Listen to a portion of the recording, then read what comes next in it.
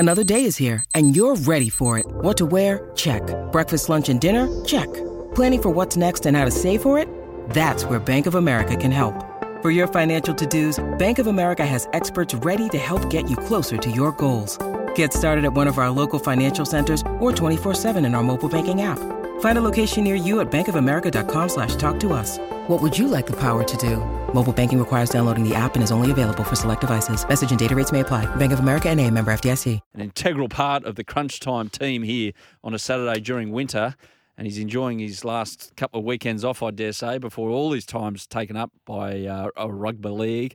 Adrian, good morning, mate. What's at your top of the list of a mate that you like on the end of the hotline to help you out with various problems? Would it be a chippy or a mechanic or something like that? G'day, boys. I've actually got a plumber as a brother, but I don't trust him. I reckon What do they say? Never do business with family or friends. Oh, man. Indeed. And can I just say, too, that I'm very excited to be on with Dougie Bollinger for the first time. And he wouldn't know this, but back in the day, in another lifetime, I actually played a little bit of cricket for the mighty Fairfield Liverpool Lions. Oh. We used to train out at Warwick Farm, and the good players, that the first graders will all be in one net, and I was way down the other side, of the other end of the scale in playing fours and fives, and it was very exciting to see him. And he won't know this, but I think it was probably in about August 2009. I had my second child at Borkham Hills Hospital, and it was obviously a massive occasion. It was very exciting. And my wife, sort of gave me a beautiful bouncing boy, which is something that I always wanted. And she sort of held him up, sort of Lion King style, and said, "Behold." And one of the first things I said to her was, "I think Dougie Bollinger is in the other room." She looked at me, gave me this filthy look, and said, "Well, maybe he can birth your next child." But anyway. That would have been was that Sky around 2009? Yes, it was, yes. We're at Borkham Hills as well. Well, Adrian, were we in birthing classes together? Dougie told the story, Adrian, before about how the next day he went off to India for 11 weeks. So he really loved bringing in his child to. Did you do something like that? I think both of us were in the doghouse with our wives at the time. So. And still am. Anyway, let's talk some footy. So, mate, all this, are we moving forward with all these meetings and play meetings about the welfare of the women's game, just their rights and things like that? Are they slowly moving forward with all these talks? I think slowly is the key word there. I mean, this CBA, and this is just a TLA, a three-letter acronym that I think everyone is sick of. There's been talk of strikes and all sorts of things, and it's a process that's been going on for about 12 months. And can you imagine, when there's talk of industrial action, that you're a member of the St Helens team that's invited to play in the pre-season challenge and the World Club Challenge, and you've come all the way over to Australia. You've put your own sort of start to the Super League season on hold, and then all of a sudden you're hearing that maybe you won't be going ahead after arriving in Sydney. Like, it's just an absolute schmozzle, and I think it's embarrassing for the game that it hasn't been done as yet, and we're slowly starting to get there. We've had 3 days of talks. We've had Andrew Abdo address the players yesterday in Homebush. But they've just got to lock themselves in a room and get some pizzas and say, we're not going to emerge until this is done. But having said all of that, they'd probably argue about what pizzas they should get. And Quinton Newton would say, you can't have pineapple on a pizza. And there's nothing that they can agree on at the moment. That's an important thing. Have some senior players in the NRL and NRLW, have they personally been in these meetings, so they're across everything? Yeah, I think this is the first time that Andrew Abdo has been able to address the players directly. So otherwise, all of the information has been filtered back through sort of Quinton Newton and the RLPA, and this time it sort of hasn't been distilled at all, which I think is important. So look, I don't think the players want to strike. I think they want a deal done. The last time there was any sort of boycott of sorts was, you might recall, it was way back in 2003 when they decided to boycott the Dahlia medals, and Craig Gower is still spewing about it because he didn't get to have the medal draped around his neck. None of that stuff's good for the game, and it reflects really poorly on the players. And you just hope that over the next week, that the parties get together and emerge with a deal done. And I think you touched upon the women's game as well. We can't even contract the women as it stands because they don't know. There's no draw. They don't know when they're playing. They don't know how big the squad size is. They don't know what they can pay them. And it's just got to get sorted out so that there's some clarity around all of this. Makes it look amateur, unfortunately, when it's not amateur. Yeah. It should be professional. So can you see, and it's going to overshadow this week, the All-Stars concept, which personally I love because it's Indigenous All-Stars against the Maori All-Stars. It's over in New Zealand for the first time. But can you see that being railroaded by any way or something more material? You mentioned there about you doubt there'll be strikes and things, but kind of, I don't know, the media seems to cop it here because there'll be media blackouts and things like that. How can you see it practically turning out the longer this drags on, Adrian? I don't think we'll see any games boycotted. I think the All-Stars will go ahead. I'd be surprised if the pre-season challenge didn't go ahead as well. They just have to get into a room. Like we've already seen that they've made little stands, if you like. The players, for instance, aren't speaking to any journalists from NRL.com, which is a bit of a way to affect head office. There was some talk that potentially the season launch may be boycotted, but I don't think that's going to ruffle the NRL's feathers too much. That'll just be $1 million that they save on a function that they'd otherwise have. So, and I don't think that affects the fans. So it's that sort of really fine line for the players in that they want to make a point, but the biggest point they can make is to boycott games. But the second they do that, all of a sudden they turn the supporters off. So it's a fine balance that they need to tread. Yeah. It's touch and go, isn't it? It's a shame, isn't it? You'd think they would have tried to get this done, a couple of months ago, but... We were talking about this in October. Yeah.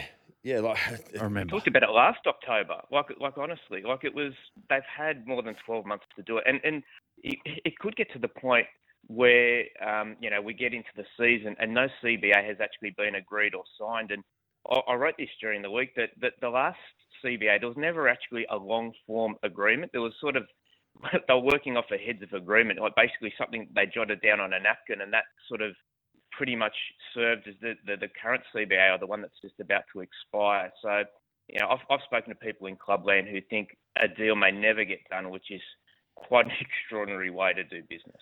Absolutely. The actual footy, so Josh Addo-Carr has pulled out of the All-Stars match, nothing to do with the CBA situation, but keep fresh for the upcoming season. Is this his decision or club pressure?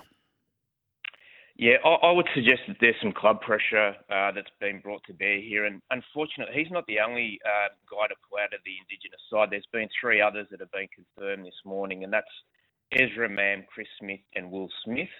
And I can't speak for those 3, but maybe that some of them are carrying some niggling injuries. But I think that it's normally club pressure that's brought to bear. And to be fair, it's been a long... last season was one of the longest ever for the players. It was a long year. In the case of Josh Addo-Carr, he had 5 World Cup games that took him well into November as well. Yep. And obviously, we understand that the Bulldogs are rebuilding and they've got a big year ahead of them. And I'm sure they might have suggested to him it might be in his best interest and the club's best interest for him to sit it out. But we know how passionate it is for him, and I've heard that he's disappointed that he won't be playing, but it is what it is. Moving forward into the season, Jesse Bromwich named the captain of the Dolphins. I know a lot of people probably aren't expecting much of the Dolphins this year. What do you think their plan of attack is? Just to try and start the season well? Yeah, absolutely. I think that they'll actually surprise some people early in the season, but because they just don't have the depth. And you look at that squad and, there are some good players in there. You mentioned Jesse Bromwich, his brother Kenny's in there, and Felice Kabusi's in there as well. Fantastic players, but they're at a lot closer to the finish than the start of their careers. And I actually feel for the Dolphins a little bit because they just didn't have enough time to assemble a squad that's going to be competitive, and I think they'll struggle. They are, wooden spoon favourites for a reason. And the interesting thing, we talk about those 3 Storm players. All of a sudden, it's a challenge for Melbourne because who's going to be their captain this year? So we know it was Christian Welsh and Jesse Bromwich, and Bromwich is obviously gone. Christian Welsh is coming back from injury, and he's not going to be playing every minute of every game.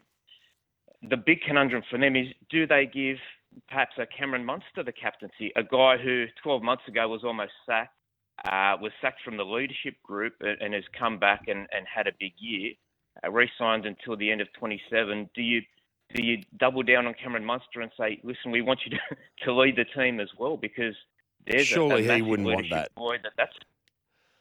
Well, no spoiler alerts, but I'll be delving into this a little bit in tomorrow's Sun Herald. I think he probably is an option. There's guys like obviously Harry Grant and a couple of others. Maybe I don't know.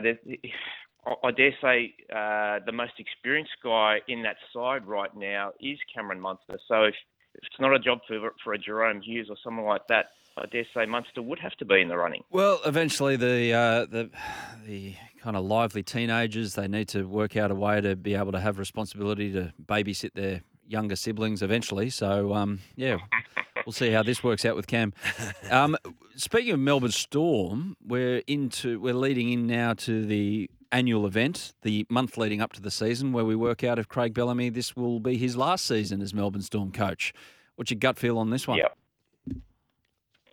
Yeah, it's so hard to get a read. Like, as you said, it's an annual game we play, Willie Oloni, and every year he keeps making noises that, this will be it. He's had enough, and I don't know. It's like Danny Glover in Lethal Weapon. He's just got one last gig, one last day in him. So who knows? I wouldn't be surprised if he goes around again. But clearly now it's to the point where they have to have a contingency plan, and what that looks like, whether it be perhaps a Billy Slater or a Mark Bretnell or a Jason Riles or even someone who hasn't been in that Storm system, regardless of what Craig Bellamy does this year, I think that they need to decide what's going to happen beyond Craig Bellamy. And it's a massive hole. I mean, it's 2 decades, with the exception of that Wayne Bennett, no one's been at a club for that long. And, he's just had such an effect on that club, probably more so than just about any other figure in the game in terms of their overall impact on an organisation. Yeah, succession planning you can plan all you want, but once the big dog walks out the door, 2 examples, Wayne Bennett the first time at the Broncos, look at all the trouble that befell them in the fall. They haven't made a grand final since 2006. And Sir Alex Ferguson at Manchester United, it's taken them a good decade to work out how to replace. And I won't call him an overbearing figure, but his reputation is overbearing, is it not, Adrian? So how they succession plan and get it right is anyone's business, and they can come up with the greatest plan in the history of the world, but it's no more guarantee. the man management, isn't it, Yeah. Adam? Like, he just seems like he gets along with those players so well. And that's very hard to find someone that can get along with 25, 30 personalities, isn't it? Yeah, exactly. Anything else on the boil, Adrian, in your regard, or are you going to keep your secrets for the paper? No. It's a good time of year. It's all starting to heat up. I saw with interest that the movement of Lachie Miller over to from Cronulla to the Newcastle Knights, and he's got some big shoes to fill. Given that he's a guy who probably was thinking I'd be content to just play one NRL game when this time last year, and all of a sudden he's now the starting number 1. He's taken Kalen Ponga's number 1 jersey and will be playing alongside him in the spine. But the guy that I feel for is poor old Kay Dykes back at Cronulla, who a wonderful young talent. He got struck down with an ACL on I think it was Monday or Tuesday. Turns out that it was one of those sniper ones where he's gone off his left foot. There was no one near him. There wasn't a hand laid on him, and he's sort of broken down, and he'll be out for the entire season. Just so happens that it was the morning of his 21st birthday as well, which is unbelievable. So I've spoken to Kay Dykes, and that'll be one of the stories that I'll be writing for tomorrow's Sun Herald, and he's talked about the way he thought his day would go and the way it ultimately unfolded, and sort of a bit of a plan of how he wants to come back. And he's obviously got Adam Dykes, who's also a fantastic Cronulla player of the past, and and how he'll be leaning on him to try to get back. And you probably recall Adam Dykes had some knee issues of his own in his career and managed to overcome them. So, yeah, interesting story, but not a happy one for Cade, unfortunately. What a stinker. Adrian Proszenko, I really appreciate your time this morning, mate, and enjoy your Saturday and only a few ones off before you're in here with the Crunch Time team. Good on you. Thanks, guys. Thanks, mate. Cheers, Adrian Proszenko. You can read all this stuff in the Sydney Morning Herald.